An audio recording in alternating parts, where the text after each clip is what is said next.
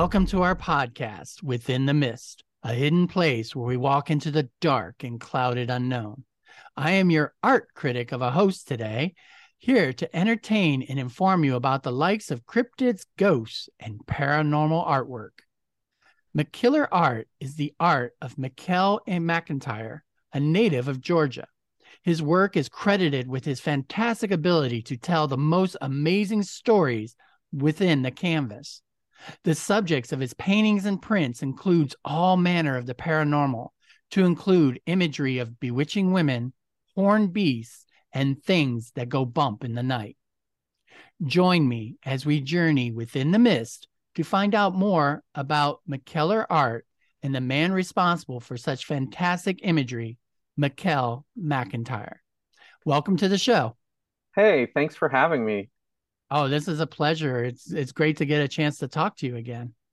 Yeah, I've been looking forward to this. I kind of did some homework and had to cut up things that I'm familiar with from the art world into kind of explaining and taking apart how my art arrived where it is. So Well, that's it's a good trip. Yeah. because I realize you're an artist focusing most of your work on putting demons and witches on the canvas. But Yeah. I was Yeah. wondering, are you aware of what type of music demons listen to? No, gosh, I have no idea. But if I had to guess, I would say anything in the sort of lower pitch, you know, sort of spectrum, anything that kind of lets the mind sort of uh, drift somewhere down darker, I guess. Well, But I did my own you did research your own for you. research? Okay. Yes. And I discovered that the music demons like most is soul music. And You that got lets you know what an That's expert great. I am in the art field. Yeah, yeah. And I'm by no means an expert, Oh, no. paranormal otherwise, or, and as far as art, you know, I definitely I studied a lot of art. I took something like 8 art history courses. Um, and a ton of other stuff that helped me form the art that I have today. One of the things that artists have to do is they have to learn about, what are the artists before them did? Why did they do it? Why does it matter? Because just like with any field, you kind of want to build on top of the people that came before you. You want to take advantage of that.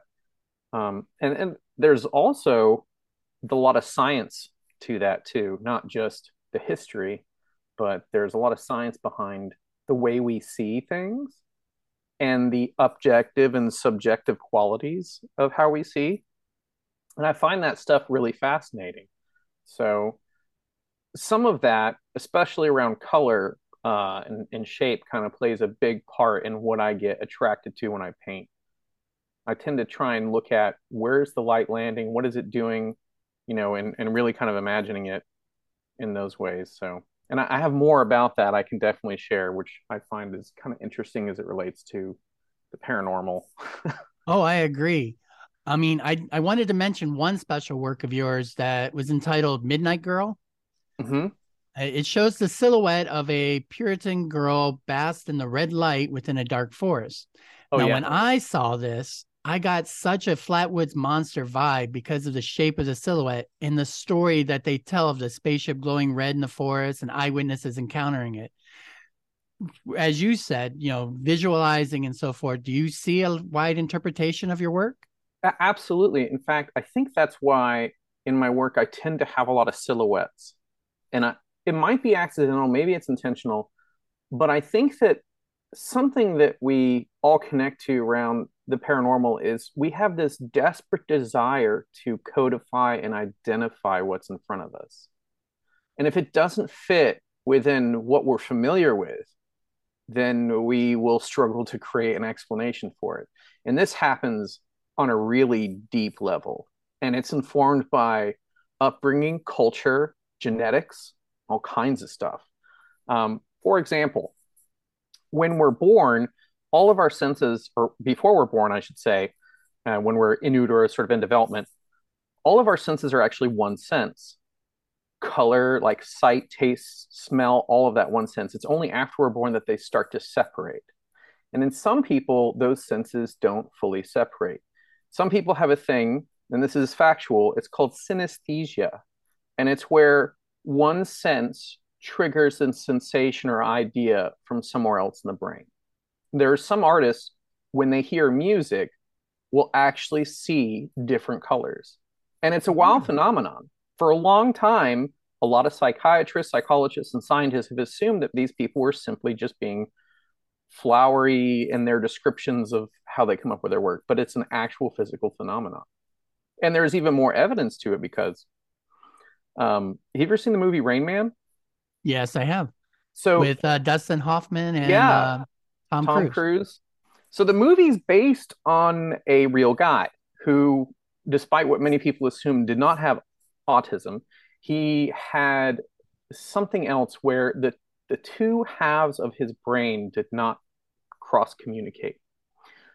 His name was Kim Peek, and each of his eyes could simultaneously read one page of a book separately, and he would retain all that stuff. And there was a doctor who did a lot of experiments on this phenomena in mice and monkeys and then eventually humans to understand how do the eyes actually connect backwards into our brain. What does that do? And what does that mean? And here's some weird stuff. Part of our brain is responsible for writing and drawing, and the other one is responsible for talking. One can get input and it doesn't necessarily share it with the other side. There are actually people who, after they have this procedure where they sever the brain spheres to reduce epilepsy, they did these experiments where they would put a board between their eyes to separate their fields of view so one eye can't see what the other eye is seeing. And they would show a picture or a word on the left or right eye. And the subjects were shown a picture of an orange on the left eye, and on the right eye, they're shown the word apple. And when they were asked to say what they saw from the part that does the talking, they would say one thing. And when they were asked to write what they saw, they would write another. Now, the weird part was when they wrote down something like apple, the verbal part of them that said the word orange, they would ask them, why did you write down apple if what you saw was an orange? The brain would compensate by saying, well, I think maybe I smelled an orange. There's actually a part of our brain that tries to work with the wild input it gives to make a coherent world around us. And when it's given input that goes against that, it actually has measures to defend itself. And do you think this ties into paranormal subjects? I do because I think that there is definitely a lot of work our brain does that we're not aware of that helps us identify things in the world around us. And it compensates for things that we don't understand. Most of that compensation comes from culture and language and familiarity with what we've got around us, because it's how we deal with it. So an example of this as evidence, there is a culture in Africa, the Himba tribe, the Himba people. And don't quote me, I'm not an expert on the science part of all this stuff. They have, in color studies, the ability to identify a greater variety of red hues, but cannot differentiate blue and green. And it's also in part to their language. They don't have a separate word for blue and green. And so their brain has literally developed to identify reds better because of a wider range of words for red than we do. It's the same thing with, I don't know if you know anybody from Russia, but pink is not a thing. It's just light red, but they have more blues. So they're actually better at identifying blues than pinks. And that's wild that your upbringing would actually determine some part of how your brain interprets input around you and how good it is at doing that. So, as an example, how does it relate to the paranormal? There's that episode you had of the Rougarou and Loup-Garou, right? Yes. You had a culture coming in from the old world, from France, coming into the new world, right? And settling. And after speaking with the local folk, right, the first people, they said, oh, we have a shape-shifting creature as well. Oh, well, it must be the same thing. There was that need to define what is this thing, and to create some foundation of reference for people to go off of. And that's why when we see these sort of weird phenomena, like, for example, the Burning Man in Brazil, there are multiple explanations that seem to sort of fit for why he burned. Was it UFO? Was it spontaneous combustion? Was it ball lightning? Or is it simply that when phenomena like this kind of thing happen, our brain is making that desperate attempt to codify what it's experiencing, and it's using everything it's got at its disposal to make sense of it. So Okay. it's sort of wild. I have a really interesting question then. And is that why most of the people, when they see ghosts, are always Victorian? Yeah, I think that you're not wrong. I mean, whenever we imagine ghosts, we imagine this era where ghosts were a thing. Nobody Mhm. ever sees dinosaur ghosts, Right. but like metaphysically, the logic would dictate that there would be dinosaur ghosts. In fact, there'd be millions of them. Is it that our brain edits out the weird stuff? Is it that ghosts are real? Is it that it's something that when we encounter, our our sight is less involved than our mind? And because our mind is so wholly involved, it constructs what it needs to in order to deal with the thing in front of it. And it's a survival thing. It's necessary. It's also the reason why we tend to identify human faces and things around us that aren't a human face. It's a survival trait. We always look for the eyes, the nose, and the mouth. And because it tells us, is it looking at us? Is it smiling? Is it frowning? How should I react? So when you look at like clouds or a dark shadow, we're more likely to see a face or a figure there. And that's why in my art, I like putting a figure that lets the viewer fill it with their imagination, because I feel that that quality, that mystery, is what evokes a sense of the paranormal in what I paint. When you define something too much, just like in a horror movie, when you show the creature, it becomes less scary. You Right. know, some of those really like Jaws, right?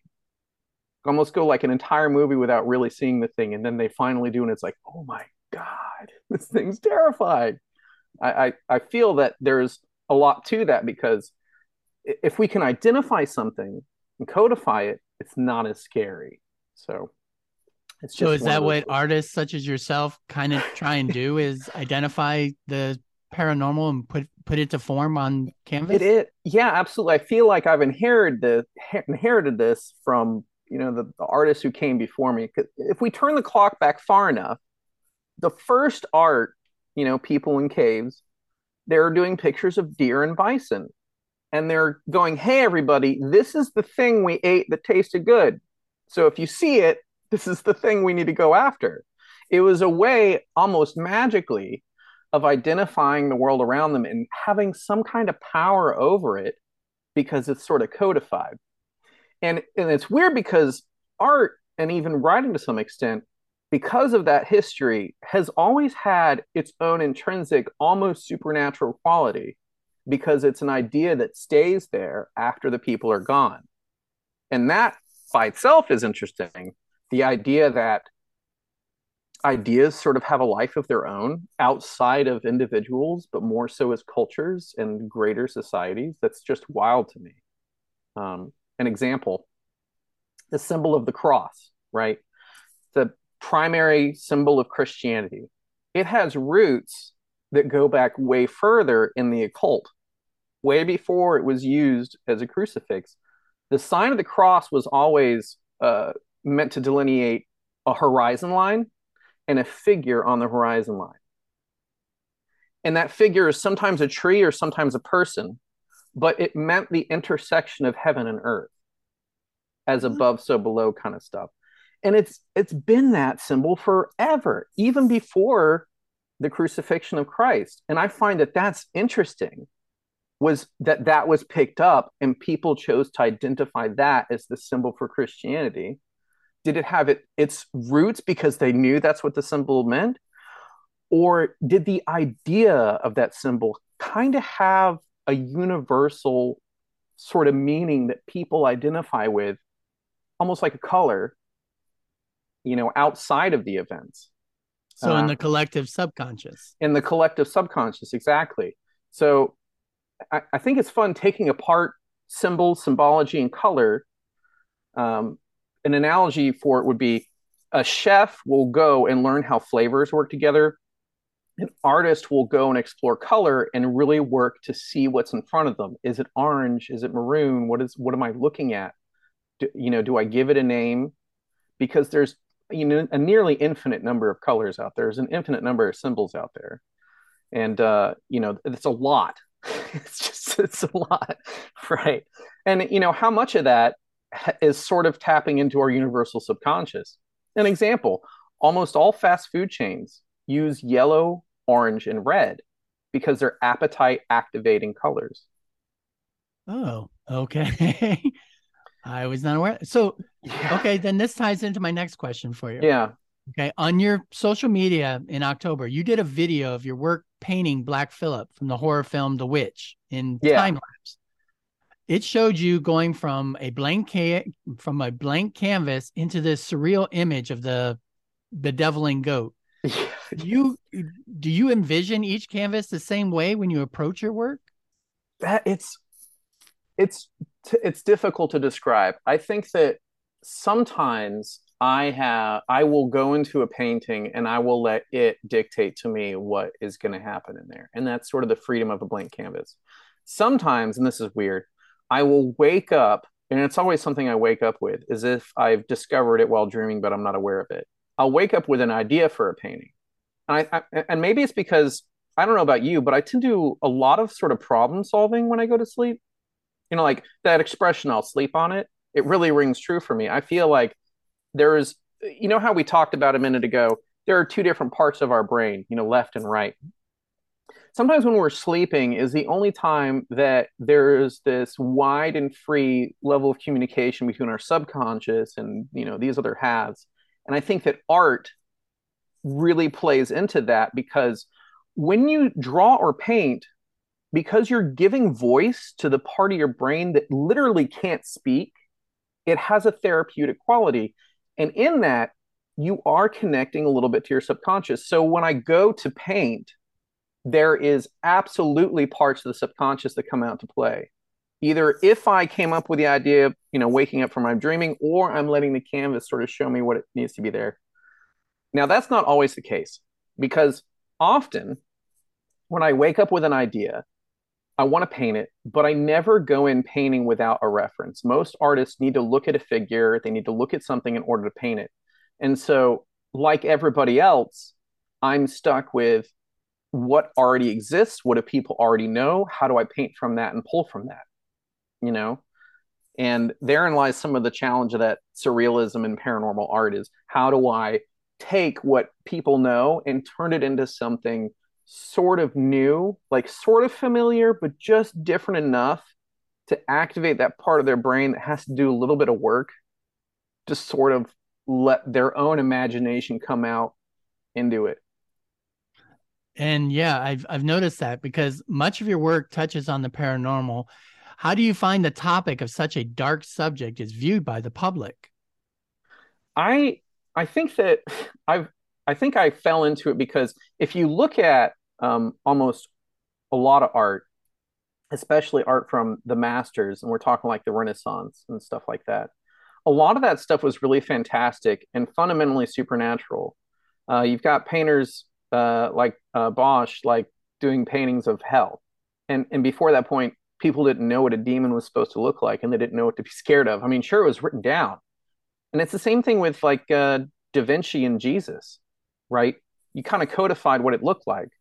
So when we go and do this kind of stuff, when I go and paint this sort of paranormal, why I'm drawn to it is because I kind of grew up looking at the masters and looking at these classical images, and they were always fantastic, and I was sort of drawn to that. And I think that that was in a large part due to the resurgence of fantasy art after the turn of the century, because there was a period where we had Art Nouveau and Art Deco, and we had World War One and World War Two, and for a long time, the art of the fantastic basically disappeared. In fact, it didn't come out back until the 70s and 80s along with fantasy games. And the Okay. stuff like Dungeons and Dragons had these incredible painters like Frank Frazetta and these other artists who were doing these incredibly Renaissance style paintings of really wild, dark, supernatural stuff. And as a kid, when I saw that stuff, I was like, wow, that's so cool. I'm really transported into this other world. And so that became the kind of language that I leaned into as an artist. That was the kind of stuff that I was drawn to into painting. So, and I think part of it also has to do with the fact that when I was growing up as a kid, I didn't live in the US. I actually lived overseas. And for a good portion, I mean, a lot of my time, I got to go and see stuff like castles or the dark forest of Germany, where people still believe in trolls. They Mhm. they talk about them like, oh yeah, trolls did that. It's just some wild stuff. So I think part of my upbringing bringing kind of drew me into painting the paranormal and just being drawn to that kind of stuff. So So, have you always drawn, even as a child? oh, absolutely. I mean, I think when it started with what I found entertaining that was around me. And at the time, one of the first things I think I was drawing was stuff from comics. It was Ninja Turtles and things like that. And the other kids were like, "Oh my gosh, you can draw a Ninja Turtle!" I'm like, "Oh yeah, let me draw a Ninja Turtle." And then from there, it got more serious because I was lucky enough to actually get some private art classes really young, and I stuck with doing it through the rest of my life. And that some of my teachers really impressed upon me this sort of seriousness of art, I guess, as opposed to the cartoony comic stuff. Not that that's not awesome and serious, but they really they saw what I could do, and they were like, "We really need to cultivate this talent by you need to really look at painting and things like that." So Yeah, because I noticed on one of your prints of the Baba Yaga hut, which yeah, is a classic European witch story, that could have it in description, it does sound cartoony. A it house that does. can walk. Yeah, it does. In your work, it's definitely a dark image walking through the forest, and you do get the fear that should come when you're talking about the European witch. Yeah. So, do dark stories influence you? I think I think part of it is, yeah, the dark stories sort of captivate me, and I think the reason why it kind of shows up that way in my canvas is a sort of a weird reason. In art, there's a certain style they call chiaroscuro, and I don't know if I'm pronouncing it right, but they tend to be very dark images with very interesting plays of light. And I find that because I really like vibrant color, purple, orange, yellow, pink, that stuff, I find that they seem brightest and most vibrant when they're contrasted by very dark elements. So as a part of me wanting to make people, because if you're like a chef, you want people to really taste the sweetness in your dessert. Um, like a pinch of salt or something like that. You know how it brings out the flavor in gosh, what am I? Mango with chili pepper on it is actually really incredible, or pepper, right? Because it has that contrasting flavor. So when I do some of these paintings, I'm looking for stuff that makes that color punch out. And so, incidentally, my paintings are dark, but there's always that part of that painting that punches through. That's that really bright, vibrant color, and that's where I want to draw the viewer in. I want them to look at a certain spot because that's a good part of storytelling is you're choosing what you want people to focus on, where the story is going, and then they explore from there. As a human eye will first go look at the greatest point of contrast in a picture, followed by the detail. And that's just, you know, biologically what pops out to us first. And I think that's why I end up with all these purples and dark trees and stuff like that. And trying to get the eye to travel through the painting in a way that leads them through it in a way that the artist intends for them to go. So Yeah, many of your paintings are of dark forests where you can either see a horned hitcher or a spooky treehouse or even the silhouette of a girl. Do you find that the forest is a popular subject for you? And do you have a location where you're drawing these locations from? I Yes, I do find it is sort of the playground for the kind of images I want to tell. Is there a specific forest? I don't know. I think that being a native to Georgia, one of the things that we have here in this state is we've got some really nice trees, probably pretty big ones. You go further north, weather tends to take them down. If you hit the West Coast, you've got redwoods, but I've always been a really big tree lover. And I guess I'm basically kind of a Bob Ross fan in that. I mean, I always loved watching that stuff. And so I tend to really enjoy doing landscapes. Now, why do I do forests? I think I do it because it's one of the few places where we still imagine the unknown exists, right? An urban environment or even, houses don't necessarily lend themselves to the unknown quite as much as the wild. And I find that there's something elemental about pulling up figures from the trees and from these, like the mists or the night and stuff like that. I find that that's an interesting space to go to. So the woods still hold a lot of supernatural mystery to them. Totally. I mean, totally. I mean, we're still discovering stuff about just how forests work because there's the whole mycelial network thing for mushrooms and how trees literally will talk to each other. So if Yeah. one tree is missing nutrients, it gives the other tree the nutrients it's missing. In fact, there's evidence to suggest that when people leave excrement in a forest, the plant life will identify what's missing in their diet and then put more of those nutrients out, which is some pretty wild stuff. So I think that we have a really old connection with the woods and the scope of which we don't necessarily really appreciate today. And I think that's why I keep revisiting it with my paintings. And it's definitely got a sort of mystical quality to it because we're talking about basically when organic life arrived on Earth, there was just bacteria. And at some point, you've got vertebrate and then you've got fungus. And those are the two big like plant life and then vertebrate, right? Those are the Mhm. two, but we came from the same stuff. And I find that that's fascinating, you know, that we still have this like genetic connection with uh, forests and trees and stuff. Yeah, your work definitely stands out on the nature around us, but some of your work also makes a statement, such as in The Last Mermaid, which is of a deceased and pretty much rotting corpse of a mermaid in a polluted river besides an industrial silhouette.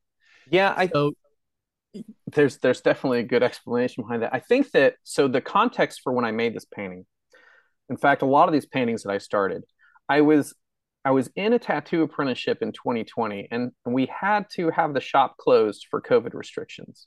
And so my mentor at the time said, "You know what? Everybody just start painting. I want to see some paintings." So I started painting. That literally became the foundation of the work that I'm doing now because it was those paintings that I went to my first show with.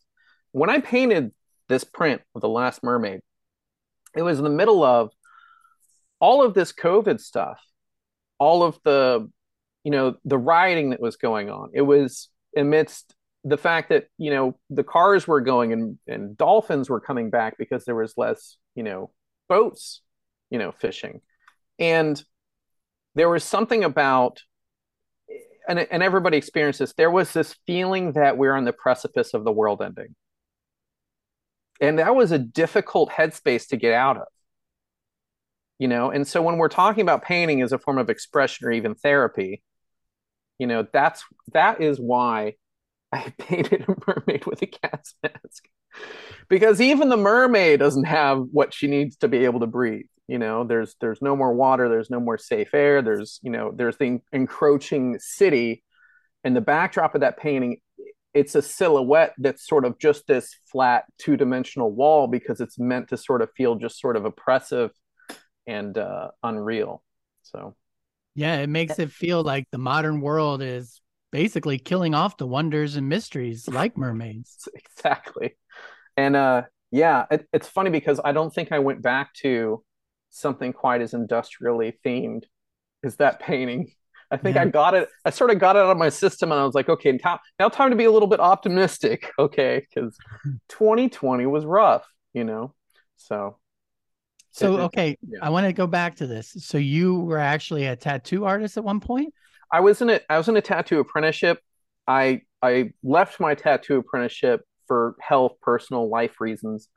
Not that I wouldn't be interested in going back into tattooing and finishing, but I've done a lot of tattooing on myself, on fake skin and stuff like that. But I have a really big appreciation for how challenging tattooing is, and the history behind it as a result, which would be its own thing. I mean, there is a lot of paranormal, supernatural stuff also with tattooing. I mean, there's a lot of belief and religious stuff there as well. And it's funny because if you were to turn the clock back to the late 1800s, uh, it's like 1 in 3 women in New York had tattoos. It's like 30% of the tattooing used to be much more prevalent across the United States, and it sort of just kind of faded away. In fact, there are British royalty that were known for having these big elaborate tattoos, and a lot of that came out of naval warfare because you had these sailors going around getting tattoos. A sailor would get a tattoo of a sparrow if they wanted to get home and they'd made a trip out to sea. And there was a bunch of different tattoos that sailors would get for all different kinds of things. Good luck, bad luck, um, all that superstitious stuff. And maybe there is something to when you modify yourself. There's something, definitely some of the actualizing. Like I have some amount of control over myself, and therefore maybe the stuff that happens to me. So I always found tattooing super exciting and interesting. That's interesting the way you bring that up. Now, you've also painted some inspirations from iconic films and television shows such as Stranger Things and especially The Lost Boys. Oh yeah. You did a painting of the Lost Boys bridge that shows the shadows of the others falling, leaving Michael hanging from the bridge. Everyone knows this scene, but it's never shown in the film, but you captured it with your imagination. Does this happen a lot with you? Yeah, I think that I have this, and maybe other artists do this too, but I imagine the setting or the film independent of what's on the film in front of us. And so it's interesting to think about what other points of view or what other cinematography may have existed in another timeline with another filmmaker, even. And that's a fun playground to go as an artist, picking up an image that immediately reminds the audience of the thing you're describing without it actually being a picture that was from that story or media. I think that's it. So an example, another one is the Vecna picture. Yeah, Mm-hmm. it's Vecna, but he never has the tentacles on his back or the tendrils on his back unless he's in the house. But I liked the background of the red landscape and the broken staircase way more, and that was the color background that I wanted to use. And of course, what's it to hurt to suggest that maybe that's something that the character might even do? Also, in a similar vein, that one from Stranger Things, the Starcourt one, where it's Mm-hmm. got the mind flare over the mall. I don't think it ever looked like that necessarily. I don't remember it did it do a thing where it crawled over the top of the mall? I can't remember. Not like that, no. Yeah, but It was always inside the mall. it looked kind of more ominous Oh because yeah. it was the setting of the mall, that building. It was very, symmetrical, and unlike the mind flare, which looks completely chaotic and it looks like a mess of appendages out of some kind of Lovecraftian, horror flick. I wanted to make it something kind of beautiful. And I guess that's the other thing I tend to do in my art. If it's supposed to be scary and ugly and whatever, I'm going to try and make it look pretty. I don't know why that is. Yeah, I definitely see that. I mean, these scenes that you're talking about, they kind of make you think that they came from deleted scenes. Well, yeah, I mean, gosh, now that you say that, that would be a fun way to start to explore some future paintings, would be to kind of say, what is maybe a deleted scene from this movie? What was happening in there? What does it fill in as far as blanks in that story? And I find that with a lot of my work, I really love good stories. I really love telling good stories, and that's why I try and put that kind of stuff, on a canvas. Well, you had a special experience with the Lost Boys print I as did. well during Yeah. Spooky Empire, Oh my correct? gosh, it was so cool. So we're at Spooky Empire and we're both running our booths, and I know y'all were next to me, and we were so busy it was very difficult to get up and leave the booth, because we're working and doing our job and selling and stuff.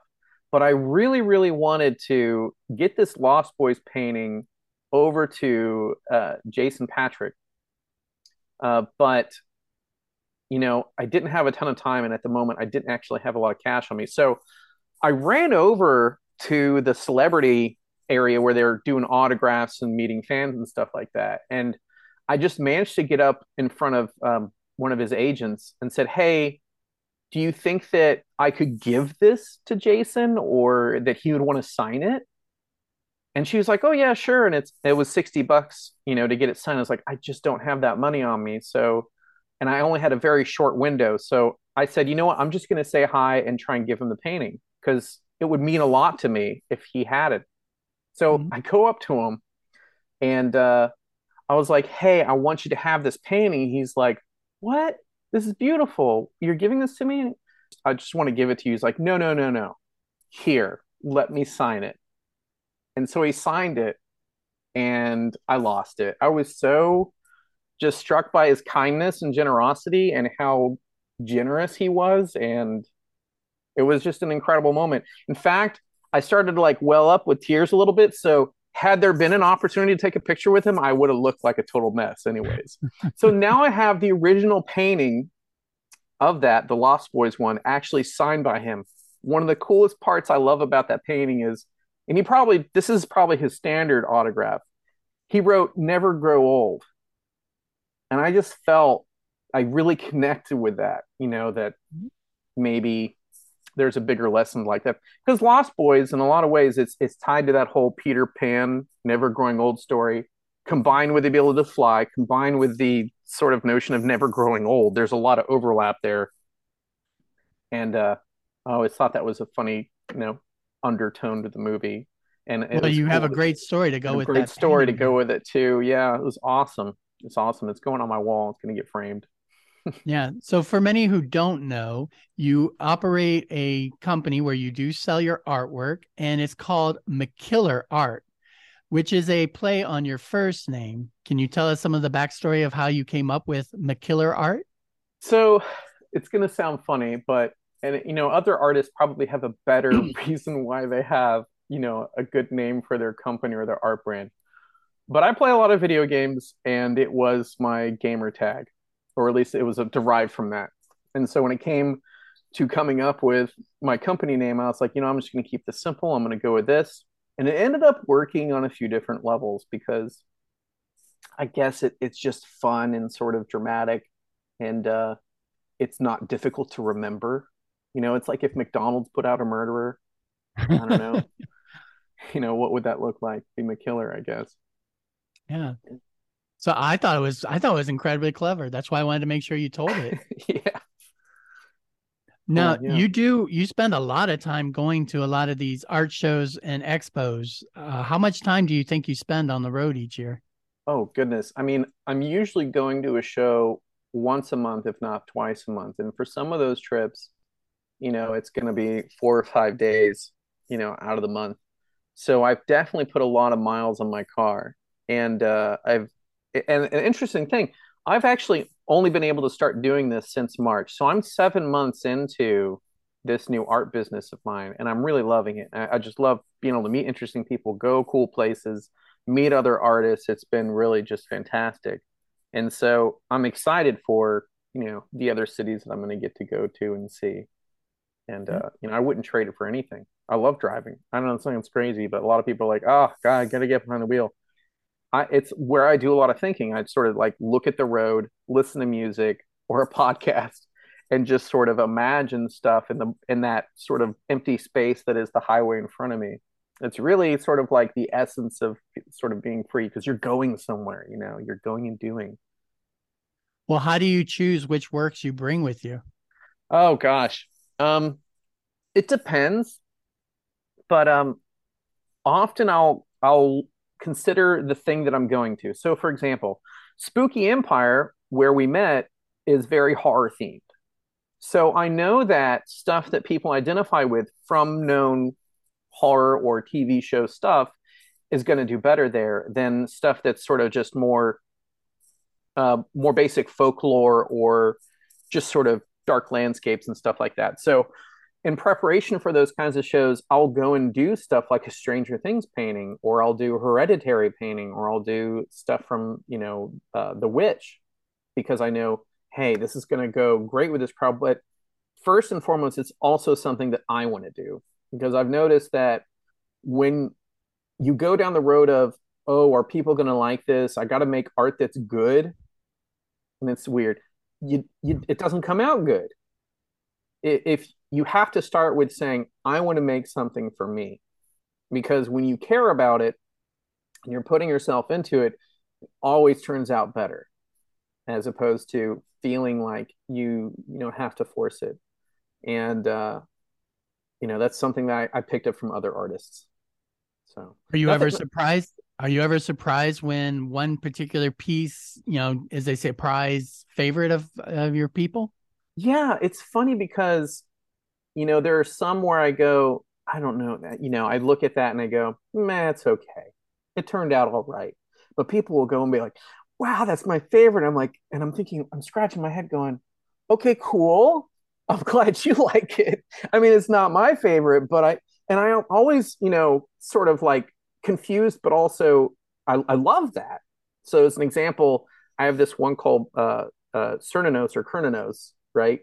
Mm-hmm. And it's the silhouette with the antlers and the horn, and it's got this deity typically carries. He's got the I don't know what it's called. It's like a half hoop thing.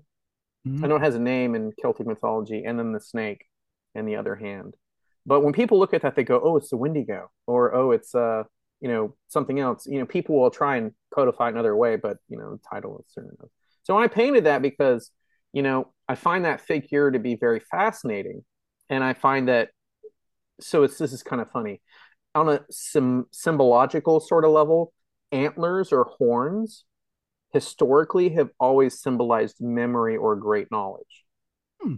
Because if you were to take apart the human brain, and you're to look at like the root of our brainstem, it has this sort of weird curling from the medulla outward, and there are parts of it that look like antlers, and it's part of like our memory and core function center. And so the idea that these things have these great antlers is sort of to try to tell the story that they have great wisdom and knowledge and memory beyond what normal people do, which is wild. And it's funny because that specific deity, the figure Cernunnos with the prominent antlers, we don't know anything about this god. And the fact the name Cernunnos is a Latin name from the Romans who named it because they didn't know what the name of the deity was. In fact, they destroyed almost every example of iconography of this god. There's basically just like one or two items left that depict this seated horned deity with the antlers, and it's just known as the horned one, and that's what Kernanos or Cernanos means in Latin. And I find that's interesting. Like it's completely lost to time, whatever their name was. Another weird, interesting part of that, around Scotland, Ireland, there is fossil evidence of stags or deer that had antlers that were something like 7 feet to 10 feet wide.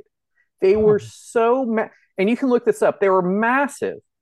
And if you were an ancient culture and you saw one of these things, you would have probably thought, oh my God, what is that? It's got to be like an omen from the gods. Oh my God, it's incredible.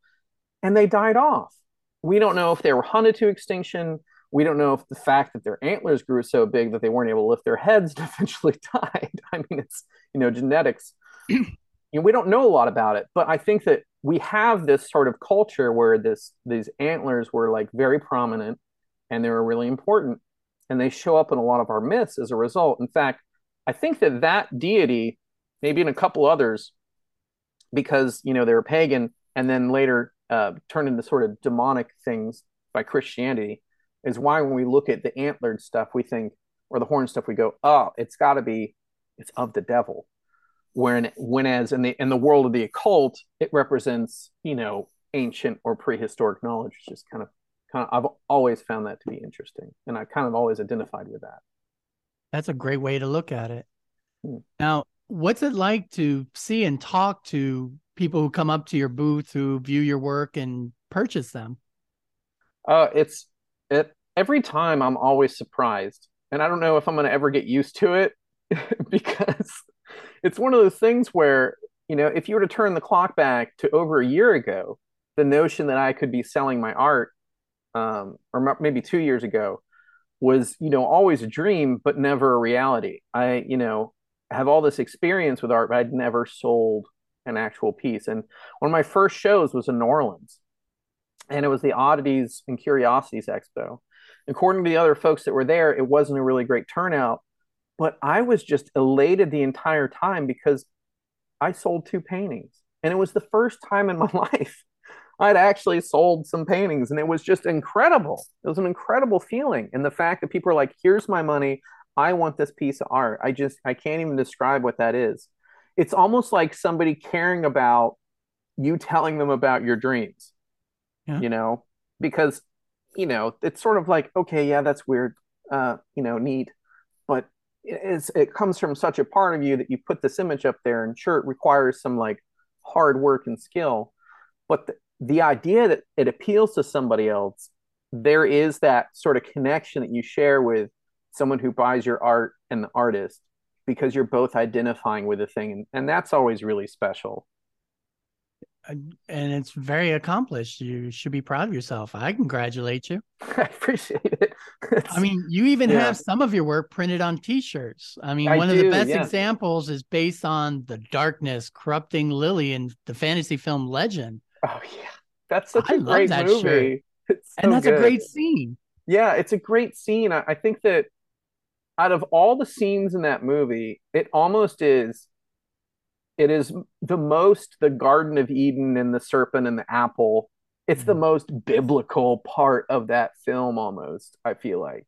Because you could argue that, and if you're not familiar with Legend, go out and watch it. You could argue that Lily is the hero because she's the one who has the real test of character, more so than any other figure in that movie. And we tend to sort of identify with the male lead because they're going around waving the sword, Tom Cruise in his underpants, look at me. But Lily, you know, she's she's raised as the noble. She prefers to be with the common folk. She finds the woods fascinating. She gets taken up on this adventure. It's the classic fairy tale stuff, and she's the one that actually has to deal with this temptation, right? Mm-hmm. And I joke sometimes that she should have killed the unicorn and stuck with the darkness, because that would have been a much more interesting story. But I'm joking. Yeah, and See, so like I said, you definitely work on the deleted scenes, don't you? yeah, I work on the deleted scenes. It's true. That T-shirt design, originally I did it for practice for a tattoo. So in Oh, some of my work, my more illustrative work, a lot of it is its foundations are in the tattooing sort of side of me, whereas a lot of my other more colorful stuff I do is definitely more painting and less illustrative. I do that primarily because I find that, at least in my sort of art scene, there's a lot of illustrative, incredible work, and and to some extent some painting and stuff, but I don't see as many people doing original painting stuff. So for me, that's the way. Well, first, I love doing it. It's for me. It's also the way that I find that I'm able to stand out a little bit. okay. Well, you're starting to pick up more and more of these shows. I see that you're going to be in Atlanta on February 11th and 12th for the next Oddities and Curiosities Expo. Any other upcoming events we should know about? Yeah, right after that, the following weekend, I'll be in Charlotte. And if you check on my Facebook page, McKiller Art, super easy to find, I've got a full listing of all the Oddities and Curiosities expos I've got coming up for the next year. And you'll probably be able, if you live somewhere in the southeast, you'll probably be able to come and find me in my booth, and or check my site. If you can't get to one of those shows, I do still sell stuff off my website, And of course, like a lot of folks, I am going to do a Black Friday special where people can get some prints for less. So that'll be fun. I'm excited for that. So, what do you have upcoming this weekend? I've got a show I'm doing December 10th at a place called Mutation Brewery, and it's here in Atlanta. So if you're local, you can come check me out. I'll have my booth and my artwork up, and you can come meet me and check out my work and connect the dots from the podcast back to the art, and we can talk about that stuff. I'd be excited to do that. Great. I hope a lot of people do attend. This has been a ton of fun. Honestly, this is really scratching the surface. I mean, there's so much Oh, yeah. stuff in the art world connected to paranormal. I mean, art, honestly, if you ever end up doing an episode of The Anguished Man, the painting, and it's one of those maybe top 10 most haunted items in the world, next to maybe Robert the Doll and some of the other stuff. This painting is super creepy and it's really, really haunted, according to the people that have had it in their possession for a long time. You might have heard about it. I'm not sure. Have you heard I about have that? heard about it, but I Okay. never considered doing an episode about it. But yeah, with your background and in the research notes I can have, yeah, that sounds like that would be great. I definitely will do that.